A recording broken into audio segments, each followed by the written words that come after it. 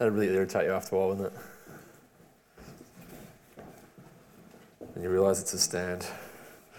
Anyway, let's pray before we begin. Dear Heavenly Father, we thank you for your love.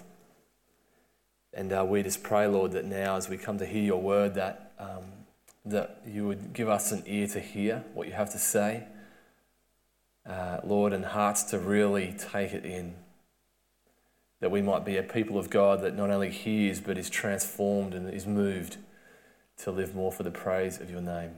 Father, the words that I speak, may they be from you, Father. May the thoughts of our hearts be from you. And pray in Jesus' name. Amen. Well, we're beginning a new series tonight. It's on 1 Corinthians.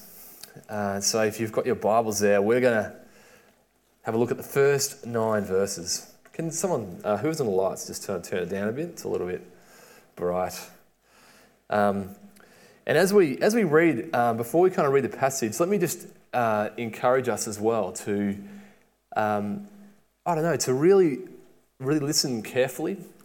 I think sometimes we might be familiar with verses or whatever, but then we close ourselves off to it, or we expect the preacher to yell at us so we get a point. And I think what God does, he sometimes just whispers, and he longs for us just to kind of draw closer and think and concentrate even harder and get some great stuff from his word. So let me find it as well. Stop talking, 1 Corinthians chapter 1 verses 1 to 9. Paul, called to be an apostle of Christ Jesus by the will of God, and our brother Sosthenes, to the church of God in Corinth, to those sanctified in Christ Jesus and called to be holy, together with all those everywhere who call on the name of our Lord Jesus Christ, their Lord and ours. Grace and peace to you from our God and Father and the Lord Jesus Christ. I always thank God for you because of his grace given you in Christ Jesus. For in him you have been enriched in every way, in all your speaking and in all your knowledge, because our testimony about Christ was confirmed in you. Therefore you do not lack any spiritual gift as you eagerly wait for our Lord Jesus Christ to be revealed. He will keep you strong to the end, so that you will be blameless on the day of our Lord Jesus Christ. God, who has called you into fellowship with his Son Jesus Christ, our Lord, is faithful. Let's start with a little bit of background to this letter, for those of us who are a bit unsure of where it fits in. The writer of the letter, whatever that is, the writer of the letter is Paul, and Paul was initially a persecutor. He was a hater of Christians. But then he met God. He had an encounter with God, got converted, and then became a passionate follower of Jesus himself. And Paul was to become such a passionate servant of God that he was to initiate the first missionary journeys away from the land of Judah, of Israel, into foreign lands and foreign cities. And one of those cities that he went to and proclaimed the gospel of Jesus Christ was this city of Corinth. And Corinth was a city of great significance. It was a major trade route, so that a whole heap of different people would travel through this city on their way between the major cities of that area. People of all different varieties, different cultures, and Corinth, as a result, was like a melting pot of culture, of religion, of all the kind of sensuous things you could do. It was just this kind of really, really bustling city. And it was in this city that people responded as Paul preached. He preached Jesus Christ. You can have forgiveness of sins. You can have forgiveness for the rejection of God. You put your faith in Jesus Christ and you begin an eternal relationship with him. And as people responded to Jesus, the church of Jesus Christ began. And we've just read the first 9 verses of a letter that Paul wrote to the church in Corinth. And before the letter, the church has been operating for quite some time. So Paul's been away in another place, and he has just received word via some way, a letter perhaps, that there are issues in this kind of fledgling church in Corinth. So instead of the presence of a united community, Paul hears that there is division. And so he writes a letter of encouragement to the church. And at the heart of the letter, as we're going to come to see over the weeks ahead, is that he's saying, you are the people of God. You are the church. You are a community of faith in Jesus. You've been called into his people, and you need to behave as such. It's a letter that's addressed primarily or specifically to the church in Corinth, but the issues that are being addressed are issues that the church today has, including the church in Wodonga and Wodonga Baptist right here. So we're going to have a look at these 9 verses, and on quick reading we might be at the risk of glossing over the significance of the information. We might have read it before, so we go like, yeah, read it, whatever. So, like I said before, we need to really desire to know the truth of what God might have for us tonight, to listen with a keen ear, even asking now that God would reveal to us the truth for us. In this introduction to the letter, we learn that the call of God to the believer makes 3 things clear for us. That if we've responded to the call of God tonight, and tonight our faith is in Jesus Christ, 3 things are clear for us in this text. So let's have a quick look back from verses 1 to 3. It says, Paul, called to be an apostle of Christ Jesus by the will of God, and our brother Sosthenes. Now, if you're pregnant and having a baby soon, mark that one down. That's a great name.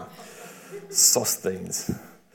To the church of God in Corinth, to those sanctified in Christ Jesus and called to be holy, together with all those everywhere who call on the name of our Lord Jesus Christ, their Lord and ours, grace and peace to you from God our Father and the Lord Jesus Christ.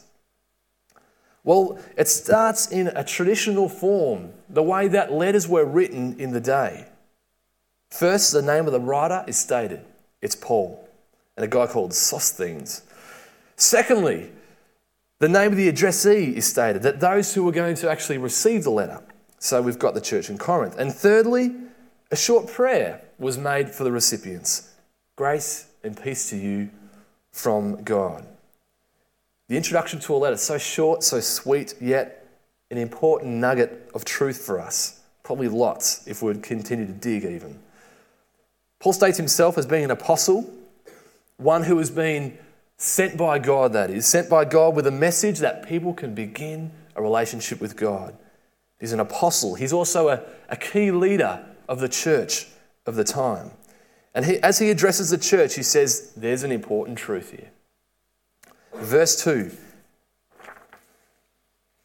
he addresses them as the church to those sanctified in Christ Jesus, to those sanctified in Christ Jesus and called to be holy. Sanctified and called to be holy. Now, the meaning of sanctified is actually the same meaning as holy. It's to be set apart for the service of God. This is different, if you like, from choosing to live for yourself. Those called should set their lives aside over here to following the ways of Jesus Christ. It's not to do whatever you want to do, it's to set yourself aside apart for following Jesus Christ. So that's the first thing that's clear for us. It was clear for them, and it's the same for us today. The church is set apart for the service of Jesus. Now, Paul even mentions us in the text, which is kind of cool. So he says, you're called to be holy, set apart for the service of Jesus. Then he says, together with all those everywhere who call on the name of the Lord. That's us even, here at Wodonga Baptist tonight. So we go to sleep at night, we wake up in the morning, we breathe, we communicate with people our entire life. Paul is saying here, to be set apart for the service of Jesus, following Jesus. Now, I reckon that this is a pretty obvious call, God calls people to follow Jesus Christ, and we say yes, give our lives to it, then it seems logical that because we said yes to the call, that we're now set apart, yeah? That seems logical, but I think we forget that. Will we people that look at Jesus Christ, that will read about him in his word, and will model ourselves on him? Pretty obvious, but this is our call. I wonder how we're going. So, Jesus Christ, here's some things to think about. Can we set ourselves aside? This is what we're actually for. Jesus Christ, the one who walked the earth in love and justice. Are we following that? Jesus Christ, the one who undermines the values of this world, undermining the pursuit of material possessions as people starve. This Jesus who is bucking the system. The one who loves the poor and sees right through the illusion of wealth and status. The one who wants people to experience life in all its fullness.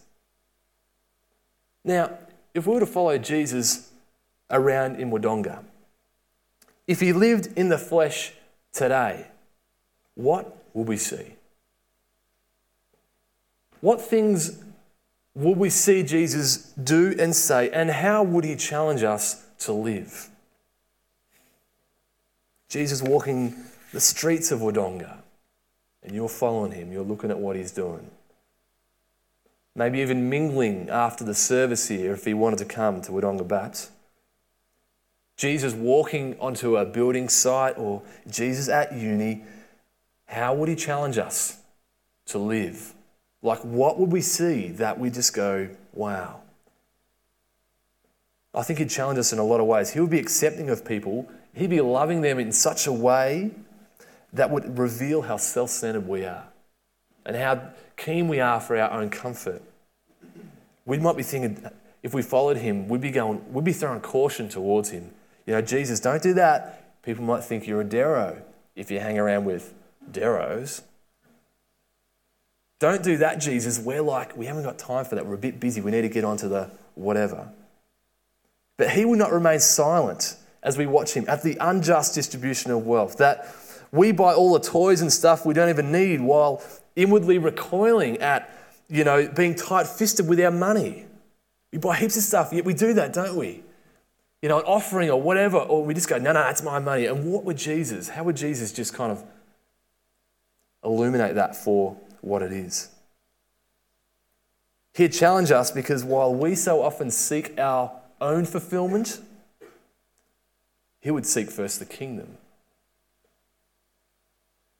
So the standards are really high for us, but it's really clear. Those who say yes to the call of Jesus are to follow his example. We are to seek to live a way that Jesus lived. The church, us here tonight, is to live lives that are set apart for his service. Sort of stuff you need to go away and really reflect on and meditate on in the coming days, weeks, years. How can we be more set apart for the service of Jesus? What would he be helping us do? What would he be showing us to do? So in this short little start of the letter, it's the first thing that Paul states is clear for those who answer the call and become followers of Jesus. Set apart to follow his way, not the way that the world says. And then we read something else that's clear as well. Let's read from verses 4 to 7. And Paul here, he launches into a thanksgiving, and he's thanking God for all that he has done, that God has done in the church in Corinth. So in verse 4 he says, I always thank God for you because of his grace given you in Christ Jesus. For in him you have been enriched in every way, in all your speaking and in all your knowledge, because our testimony about Christ was confirmed in you. Therefore you do not lack any spiritual gift as you eagerly await for our Lord Jesus Christ to be revealed. The key thing that Paul is thanking God for here is grace, is the grace God has given to the church. And specifically, he's talking about gifts. It appears that Paul is like an eyewitness to the church in Corinth, and he has been seeing what is happening amongst them. And he says, I can actually see that God has grown your understanding. He's given you a gift of understanding. And that the words you speak have been enriched. I can see that, he is saying. He says, you've been given every gift necessary. You don't lack any gift. So what Paul communicates to the church in Corinth is, because you said yes to the call of Jesus Christ and you're following him now, it's clear that you as a church in Corinth, it's abundantly clear that you in Corinth have been given every gift you need to follow Jesus Christ to the very end. He says that is clear. You've got every gift you need to follow Jesus to the end.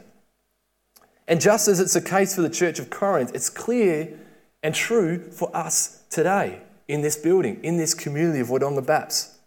It's so clear to me that God, by his gracious gift, has enriched us in every way. I can see it. I can see it in the people I meet, the people I talk with, that we all have gifts and the ones that we need to help us follow him until the end. Do you believe this is true?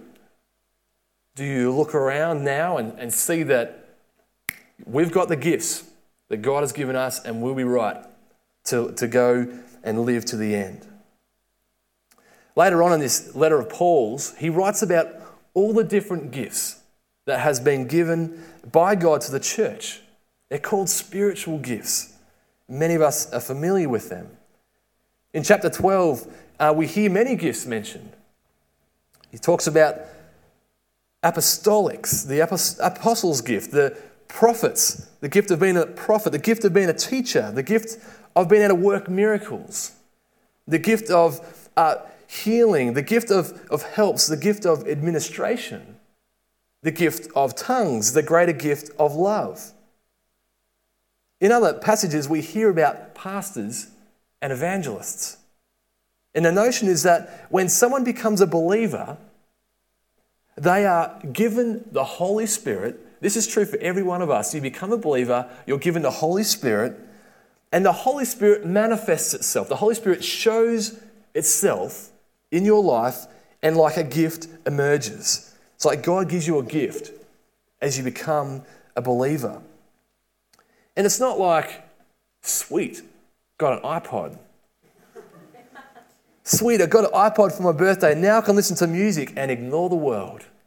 Yeah. Gifts are not solely for the individual. They're not solely for the individual's blessing and pleasure, although they are sure to do this, I believe. But they're given for the common good of the community.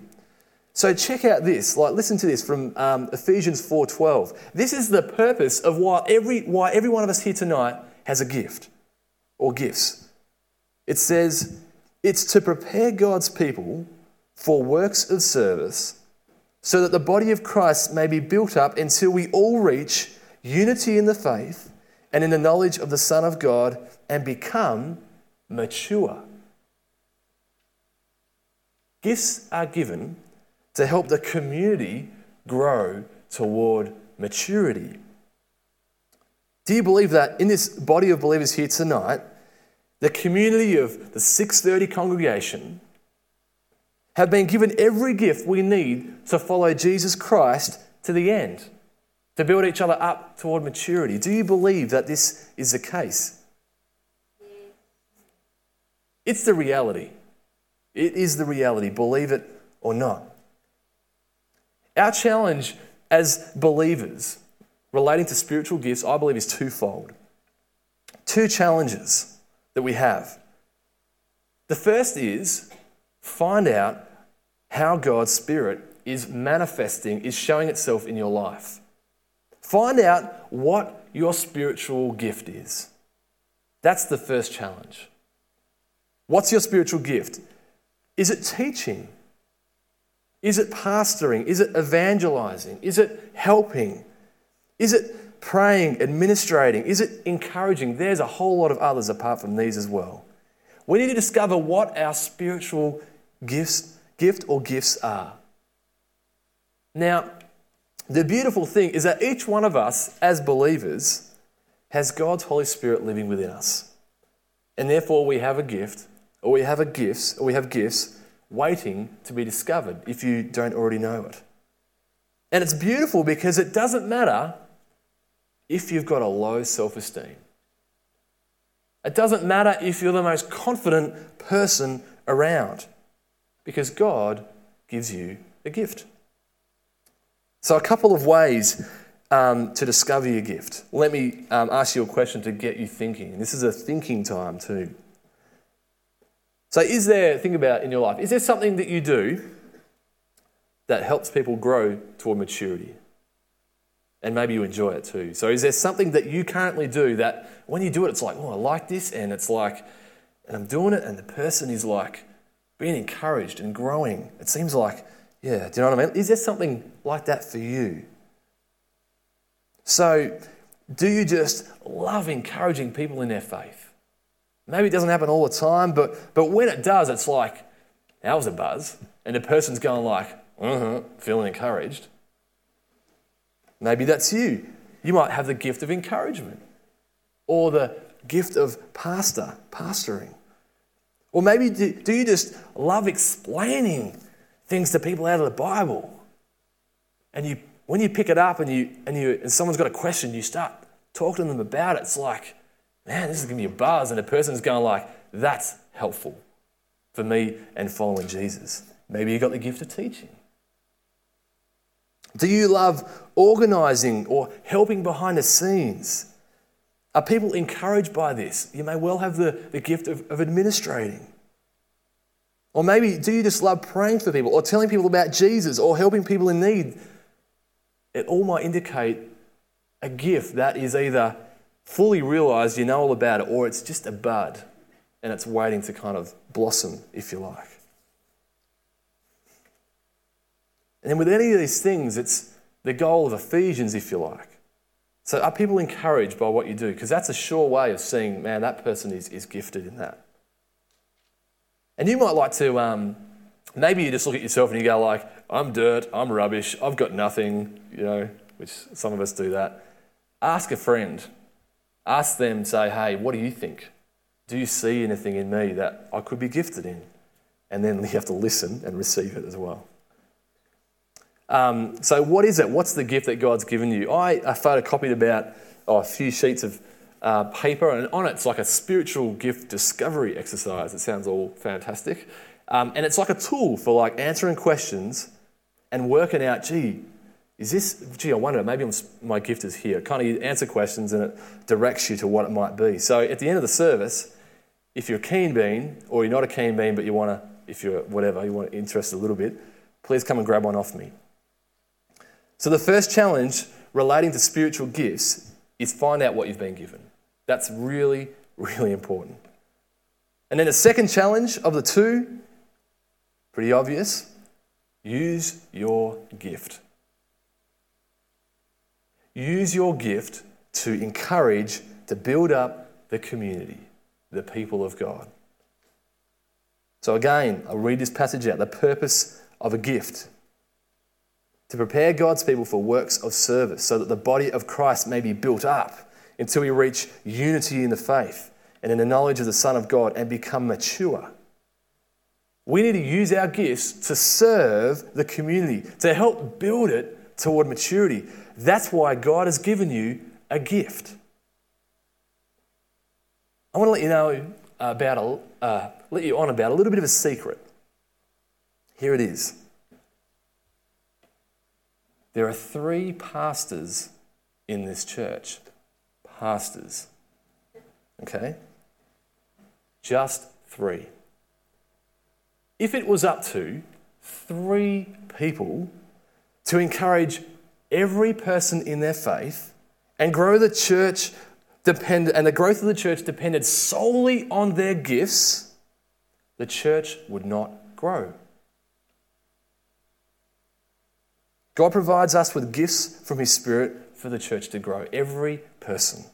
We are the church. We represent the body of Christ. And as we serve one another, the body will grow. We'll grow numerically and we'll grow spiritually. Now, some of us may well need to talk to someone about, a friend or a small group leader or a pastor, whatever, about finding a place where you can serve or where you can use your gifts. Some of us, if we're not using our gifts to, see the church grow toward maturity, if you're a believer, talk to someone, please. But others of us may simply already be doing it. Okay, you might just naturally do it, either in a formal church ministry or an informal kind of way, with the people you interact with. Wherever we are at, the goal surely has to be to grow and to use the gift more, to see it grow to its fulfillment, to continue to grow one another toward maturity. Joel Keeble is a person of the second category. I asked you for permission. This is why, Joel. Someone who just uses their gifts. He's probably, before he even knew what spiritual gift Joel had, he was just using it. He was just being himself, and he was encouraging other people in their faith. It was fascinating to see Joel just naturally hang out with people and really encourage them in their faith. And I remember when Joel first started growing and getting switched on and loving it, it was like hearing about all these stories about Joel Keeble. And many of you have probably been a part of it. Just taking random stories, taking people on driving lessons or tutoring people, random events, random conversations. And it just seems that Joel finds ways of encouraging people. And it's like a pastoring gift. I reckon Joel, it's clear, mate, pastoring, encouraging, he just does it. And the people that have been encouraged by him is just all praise goes to God in the way he's gifted him and the way he's using his gifts. Keep it up, Joel. Now he's serving Youth United, more formal, but it's a forum where he can be serving and seeing the body of Christ grow toward maturity. How can you use your gift or gifts to help build the church to maturity? Now, many of us here are really keen to keep growing in our faith. I reckon I feel at times there's a bit of a hum, and people are just like, gotta keep growing. There's a real passion to keep growing and learning and just kind of moving closer towards Jesus. If this is you and you want to move beyond merely an intellectual or I'm mature because I know kind of space, if this is you and you want to keep growing, then discover your gift and use your gift. That will grow you to another place, I guarantee. It will help build a church to maturity, but it will grow you. I'm amazed that as I've been serving here at Wodonga Baps, God has been refining me, no end, and teaching me so much stuff. And I've got to say that there are times, I'm not sure if it's every day or every second day, that is so painful as God shapes me, as I seek to serve him and use my gifts to help build up the church. It's been flipping painful. But God has grown my faith through using my gifts. As I step out of the comfort zone, as I seek to just serve people, God's just doing some stuff. No credit to me at all. All credit to God and the way he grows us through things. I reckon if you want to go deeper, if you want to grow more in your faith, find your gift and start using it, and God will grow you. So, if we've responded yes to the call of Jesus Christ to come follow him, two things are so far clear. That's that. We as the church are set apart to follow Jesus Christ in this world, and we've been given the gifts we need to make it to the end and build the church toward maturity. It's just a matter of finding out what they are and start encouraging one another. And there's one more thing that's clear from the text, and this will be snappy, if you look back at verse 8, it says, God will keep you strong to the end, so that you will be blameless on the day of our Lord Jesus Christ. God, who has called you into fellowship with his Son, Jesus Christ, our Lord, is faithful. Those called to follow Jesus, those that are following him, will make it to the end. There it is. Clear, crystal clear. Those who are following him, called by him, will make it to the end. And not only will we make it to the end, but this is amazing. When we're face to face with God, picture that. Impossible, right? When we're face to face with a holy God, and at times we have a glimpse of that, and you just go like, oh, not worthy, I'm sorry, Lord. Do you know what I mean? But when we're face to face with this God, he's going to see us, and he's going to see you as blameless if your faith is in Christ. Blameless before God. Because of the forgiveness we have in Jesus, not guilty. Our sin won't separate us. No condemnation. And you heard it before as Gail spoke. No condemnation in Jesus. It's like in the first 9 verses of this letter, Paul is saying, by your calling to follow Jesus, your life is now set apart for following Jesus Christ. Hard stuff, but don't worry, I've given you the gifts that you need. I've given you the gifts that you need to kind of continue to grow toward maturity and make it to the end. And then he says, when you get there, you're going to be blameless. You're going to meet God face to face, and he's going to see you as without blemish, free from accusation. This confidence, this reality, even as hard as it is now living for Jesus and seeking to use our gifts to build up the church, despite how hard it is, our reality is just a dead certainty or an alive certainty, however you like to see it. That should just enliven us, I believe. That should just set us here now to live just so much for Jesus. This morning, for those of you that didn't come this morning to church, there was the Malawi team was sharing about some of their experiences in Africa. And we heard it, and they were challenging, and they were confronting, and they were just like tears at seeing the poverty. People just, you could tell the team is just, it's just really touched them and really broken them. And one of the stories that just kind of stood out to me, one of so many, was that in the middle of the poverty, I think James was talking about it, James Punton, he was just saying that you have this poverty, you have this needless pain, you have just people like this AIDS woman who's 37, she's dying soon, she's got a 10-year-old kid, no way of looking after herself, sister looking after her, and it's kind of in the middle of this, these believers in the poverty are just going, I'm going to go and die one day and I'm going to be with God for eternity. And now they have the joy. Now they have this keen awareness of that's the window. Death is just the window to this amazing thing. And it just seems from what they were saying this morning that there's a great passion. That people aren't hiding their faith. People are just, eternity inspires them to live now for Jesus Christ. To set their lives apart for the purpose of following him, using every God-given gift to encourage one another toward a goal.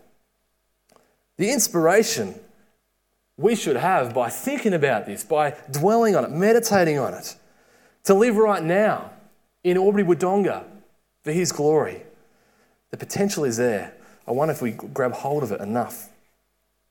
So knowing that because we follow Christ, we will make it to the end, blameless in the presence of God. That is clear, people. That is crystal clear for those who have said yes to the call. Well, I don't know how they did it, right? But they certainly did. They played Geelong one week and get an absolute pantsing. They got decisively flogged. 100 points in a final is enough to make you cry, and I'm sure they did. But then the following week, North Melbourne. Yesterday, they come out and they play football. Only this time they win. They beat Hawthorn. Bad luck, Jonathan Stark. Mad Hawk supporter. Any Hawthorn supporters here? Yeah, you're ashamed, I know already. No, bad luck. Better luck next year. Now, Hawthorn isn't Geelong. Not at all. But they still, nonetheless, North Melbourne, they win. And they were underdogs on the day. And it must have been that, I tell you what, after that right pantsing they got, during the week they would have done some serious thinking. I reckon they must have put the rest of their lives on hold. And I bet they were, the rest of their lives on hold, and their lives became like, let's get serious, okay? Fully focused, set apart for playing the game, for winning the next game. There would have been nothing else in their minds that week. They would have been thinking about it, just building it up and going, okay, guys, let's forget about what's going on outside in the world and what normally takes my attention, and let's just focus on the game. Let's focus on beating Hawthorn next week. And they played, and they used their gifts, they used their skill, they would have used their words, and they would have been talking each other up, just spurring each other on. We can do it, we can do it, we can do it. And they did it.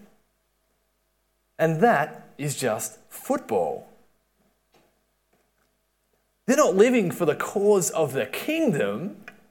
They're not fighting this fight.